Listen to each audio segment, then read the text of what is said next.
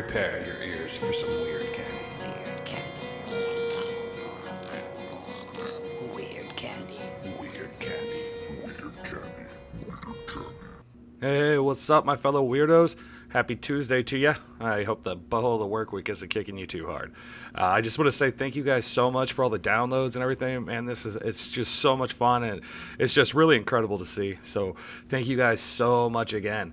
Hey, check out our Facebook page, Weird Candy Podcast at Facebook, or just shoot us an email. Maybe you have an idea for something, a story we should check out.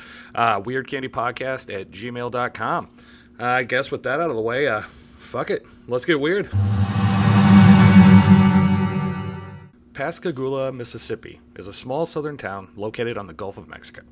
It may not be, one stop sign, the butcher's, the coroner, every modern Reese Witherspoon movie takes place there small, but it only has around 20,000 people, so not exactly big city, While small town living definitely has its charm, it can also mean that most everyone in the area is heavily involved in everyone else's business.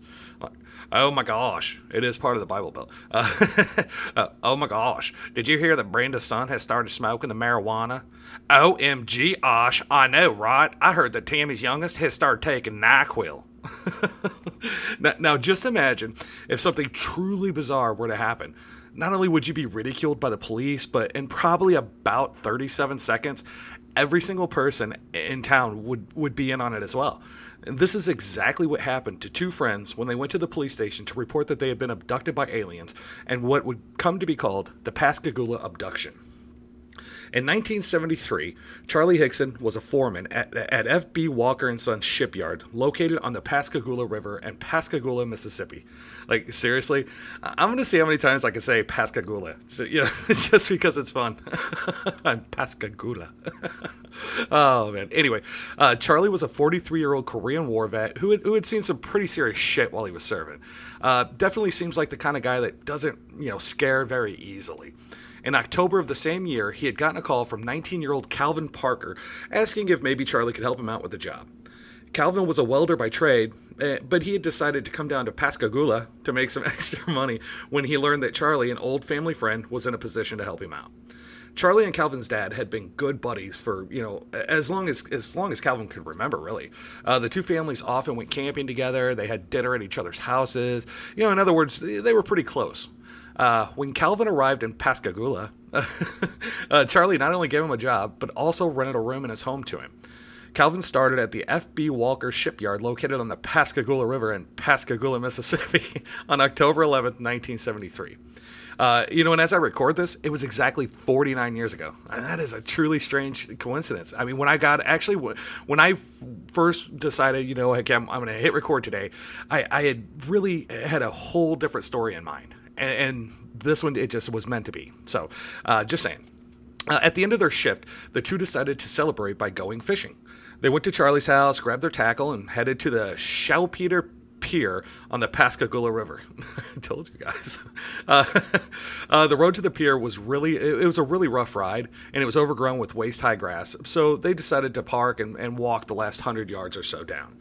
They arrived around 6 p.m., or just as the sun was starting to set, After fishing for about an hour and a half, Charlie started to head back to the car to get some more bait when he heard what he described as a hissing sound.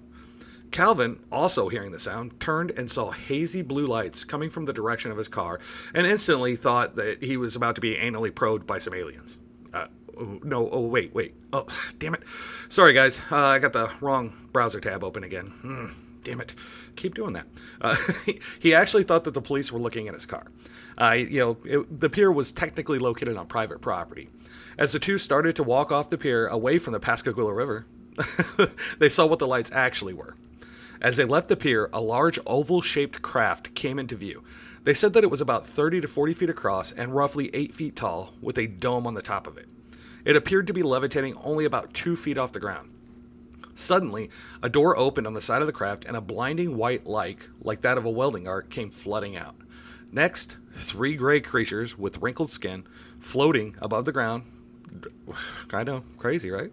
Were on them in an instant. They described the beings as being roughly humanoid in shape, standing around 5 feet tall. They didn't have any eyes that we could see, only had a slit for a mouth. The creatures' heads appeared to be connected directly to their shoulders. They didn't seem to have a neck at all. They had these carrot-like growths where their nose and ears should have been. Instead of hands, they had lobster-like claws and looked like they only had one leg, almost like their legs had been fused together, ending in an elephant-like foot. Yeah, and at first, the whole description that we just got through together there, it made me chuckle. I found it amusing. I was like, oh my God, get the fuck out of here. I mean, come on, right? It sounds like some 50s low-budget movie.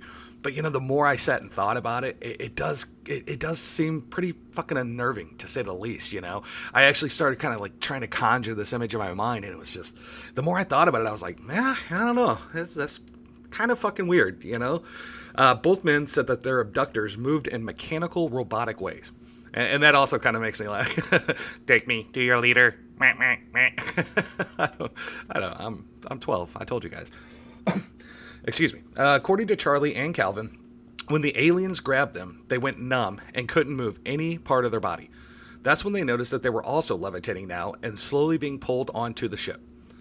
Once inside, Hickson claimed that he was somehow being suspended in the air, hovering a few feet above the ground, when a large, football-shaped mechanical eye, about 6 to 8 inches in diameter, began to scan his whole body. All right, now we're going to get to the probing, right? Huh? I know you guys were waiting. Hey, I think we were all waiting for it, weren't we? Come on. Seriously.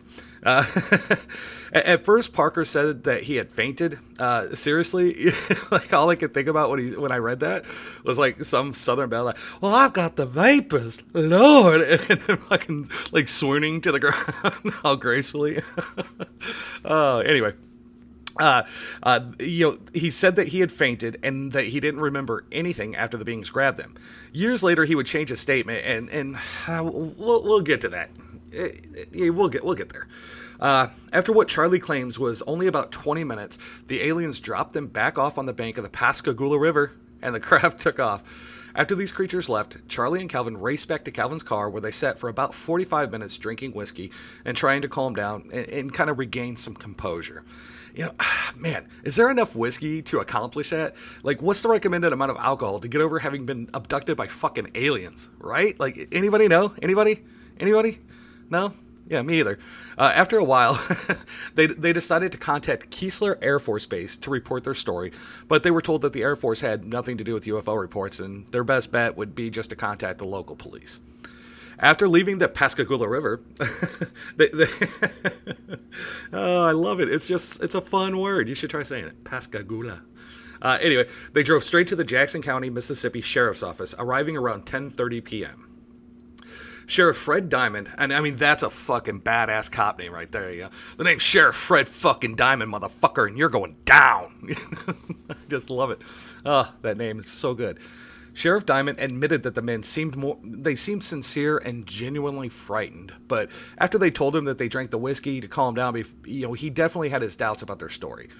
While Diamond was trying to keep an open mind and hear the men out, he was uneasy with just how disturbed Calvin Parker seemed to be. Apparently, this Calvin was pretty fucking shaken up. I mean, I would be too. Don't get me wrong. It's just, ugh. After questioning the men for a while, Sheriff Fred fucking Diamond left them alone in the interrogation room, a room that was outfitted with a hidden microphone. He assumed that once the men were alone, that they would talk about the whole thing being some kind of a prank or fucked up joke, and, the jig would be up. And, that definitely sounds like something Sheriff Fred fucking Diamond would say. The jig is up. You've just been dabbed by Sheriff Fred fucking Diamond, motherfucker. Okay, fine. I'll stop, guys. The recording was kept on file at the Jackson County Sheriff's Department and has since been leaked to, well, just about every single UFO researcher in the fucking world, apparently. The recording goes as follows. Calvin says, I gotta get home. I gotta get to bed or get some nerve pills or see the doctor or something. I can't stand it. I'm about to go half crazy. Charlie, I'll tell you, when we're through, I'll get you something to settle you down so you can get some damn sleep. Calvin, I can't sleep yet like it is. I'm just damn near crazy. Charlie, well, Calvin, when they brought me out of that thing, God damn it, I like to never in hell got you straightened out. Now, with his voice rising, Calvin says, my arms. I remember they just froze up and I couldn't move, just like I stepped on a rattlesnake. Charlie, they didn't do me that way. Calvin, I passed out. I expect I never passed out in my whole life. For some reason, I just can't keep, and this is just the way my head works, but for some reason, I just keep picturing Yogi Bear and Boo Boo sitting in the cell. Hey, Boo Boo, I don't think I like that very much. Yeah, I don't think the Ranger's gonna like this at all, Yogi. I don't know. It's just the way my head works, I can't help it. Anyway, Charlie goes on. I've never seen nothing like that before in my life. You can't make people believe. Calvin. I don't want to keep sitting here. I want to see a doctor. Charlie. They better wake up and start believing. They better start believing. Calvin. You see how that damn door come right up? Charlie. I don't know how it opened, son. I just don't know. Calvin. It just laid up. And just like that, those sons of bitches, just like they come out. Charlie. I know. You can't believe it. You can't make people believe it. Calvin. I paralyzed right then. I couldn't move. Charlie. They won't believe it. They gonna believe it one of these days. Might be too late. I knew all along they was people from other worlds up there. I knew all along. I never thought it would happen to me, though. Calvin. You know yourself I don't drink, Charlie. Charlie. I know that, son. When I get to the house, I'm gonna get me another drink, make me sleep. Look, what we sitting around for? I gotta go tell Blanche. What we waiting for? Calvin. I gotta go to the house. I'm getting sick. I gotta get out of here. Charlie gets up at this point and leaves the room. And then Calvin says one last line. It's hard to believe. Oh, God, it's awful. I know there's a God up there. So, you leave these two guys in the room, and this is the conversation that's captured. That's pretty fucking, I don't know, that's compelling. That really kind of, it gives me some thought, It's just like, wow, man, fuck. The two men knew that the police didn't believe them, so before they left that night, they volunteered to come back and take lie detector tests. The next day, they returned to work at the shipyard that was located on the Pascagoula River. I thought I was done with it, didn't ya? Take that. But the coworkers noticed that Calvin seemed very anxious and preoccupied. Within the first few hours of their day, Sheriff Fred fucking Diamond called to let Charlie know that his office was swarming with news reporters. After a little back and forth, and after, Charlie accusing the sheriff of breaking his confidentiality pledge and being assured that, Sheriff Fred fucking Diamond had done no damn such thing. I mean, this is Fred fucking Diamond we're talking about here, you understand? Charlie and Calvin figured that it was just, too sensational a story to keep hidden for long. Johnny Walker, owner of F.B. Walker Shipyard, located on the Pascagoula River in Pascagoula, Mississippi, he had overheard Hickson talking on the phone and asked him what was going on. After hearing the whole story, Walker suggested that Hickson and Parker contact a Joe Colingo, a local prominent attorney. After meeting the men, Colingo and a private detective named Tom Huntley took them to a local hospital, but unfortunately, it was a small facility located kind of in a Reese Witherspoon movie town, and they lacked the necessary equipment to do radiation tests or any kind of the tests that they were wanting to get done. From the hospital, the four of them went to Keesler Air Force Base, where they were supposedly examined by several doctors.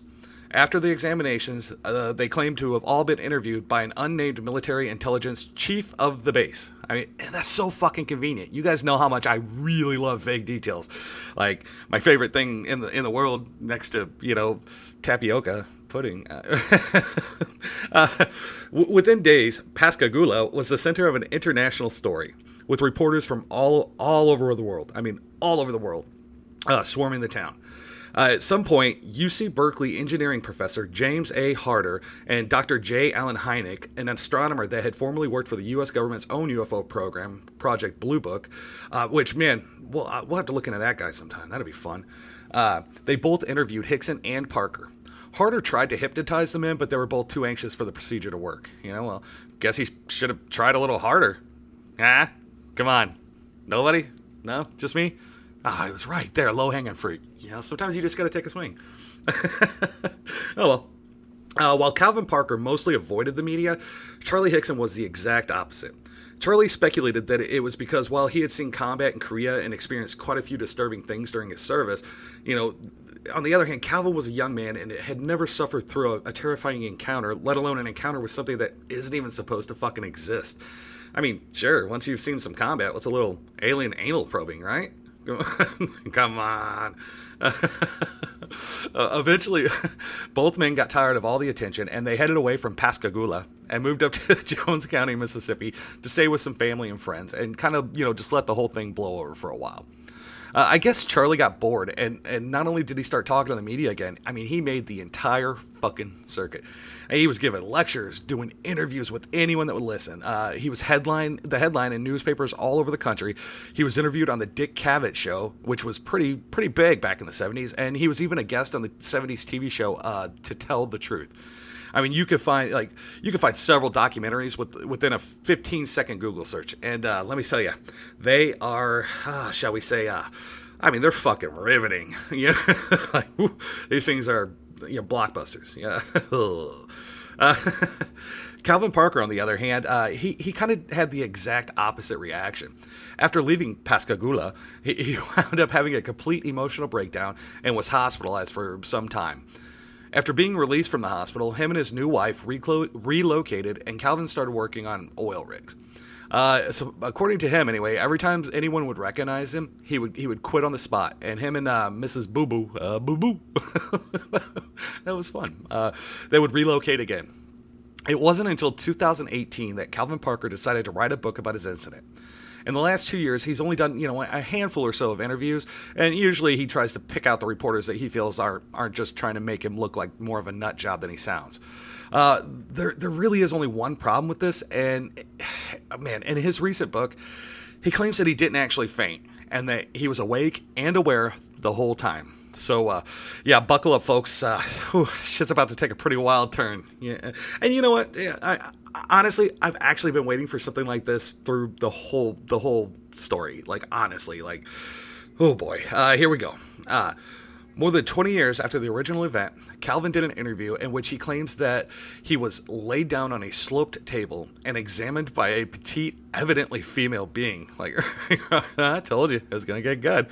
Although he was paralyzed, he was able to observe this being inject a needle into the base of the underside of his penis. And there it is, It's not exactly like anal probing, but there always seems to be some kind of sexual undertone to these abductions. The sexy-ass alien chick later communicated with him telepathically, saying that he had been chosen for a reason, but she couldn't tell him what the reason was. Yeah, I mean, of course, why give you all the answers? I mean, you gotta figure something out for yourself, dickhead. Come on. After she gave him a intergalactic needle-infused hand job, oh man, that just sounds terrible when I say it out loud. He was led back outside of the craft where the rest of our tale took place. But that's not the end. Of course not, right? I mean, if you're gonna go, if you're gonna jump ship and just go fucking crazy, like you got to go full batshit. You know what I'm saying? Parker claims that 19 years after the original abduction, he came into contact with the same craft again. This time, he voluntarily walked aboard the craft, and he met with the same female being that had examined him back in the 70s, and she presented him with his baby, which was now, 19 years old. Okay, fuck it, I made that up. Come on, you guys are buying it. You've heard stories like that. Get out of here. Excuse me. He says that he had a conversation with this alien chick in English, of course, because everybody knows they speak English everywhere, in which she communicated a religious message. She told him that they shared the same God and that the Bible was authentic and that her species, they really wanted to live on Earth, but they couldn't due to humanity's tendencies towards war and destruction. See, I told you this shit was about to get fucking loopy. Yeah, cool story, bro. Yeah. Damn, if I had a nickel for every time some hot-ass alien chick prodded my penis and told me that everything I believed was true, man, fuck, I'd probably have it at least a half a nickel or so, Oh, man. Since the original abduction, several people have come forward saying that they had witnessed a UFO with hazy blue lights on the night that Charlie and Calvin had their experience. Most of these are your pretty typical, like, well, I was driving in my car when I saw it, or my husband and I were in our backyard and boom, there it was, or I had just eaten a huge bag of magic mushrooms. I mean, the typical stuff. Ultimately, I really think that this story resonates with so many people, because it's so easy to believe that in such a vast universe, I mean, there has to be life on other planets, right? We can't possibly be the only ones. Were Charlie and Calvin just, were they really taken aboard an alien craft, or did they just have too much to drink and decide to come up with a wild story in order to, I don't know, make some easy money, maybe write some books or something? I honestly don't think that we'll ever know for sure. When it comes to aliens, I'm kind of like Fox Mulder. Yeah, ask your parents, kids. I want to believe. Whether I do or not, I'm honestly not sure. I do know that I won't be doing any fishing on the Pascagoula River anytime soon. Remember, an open mind leads to endless possibilities. Join us next time for another piece of Weird Candy.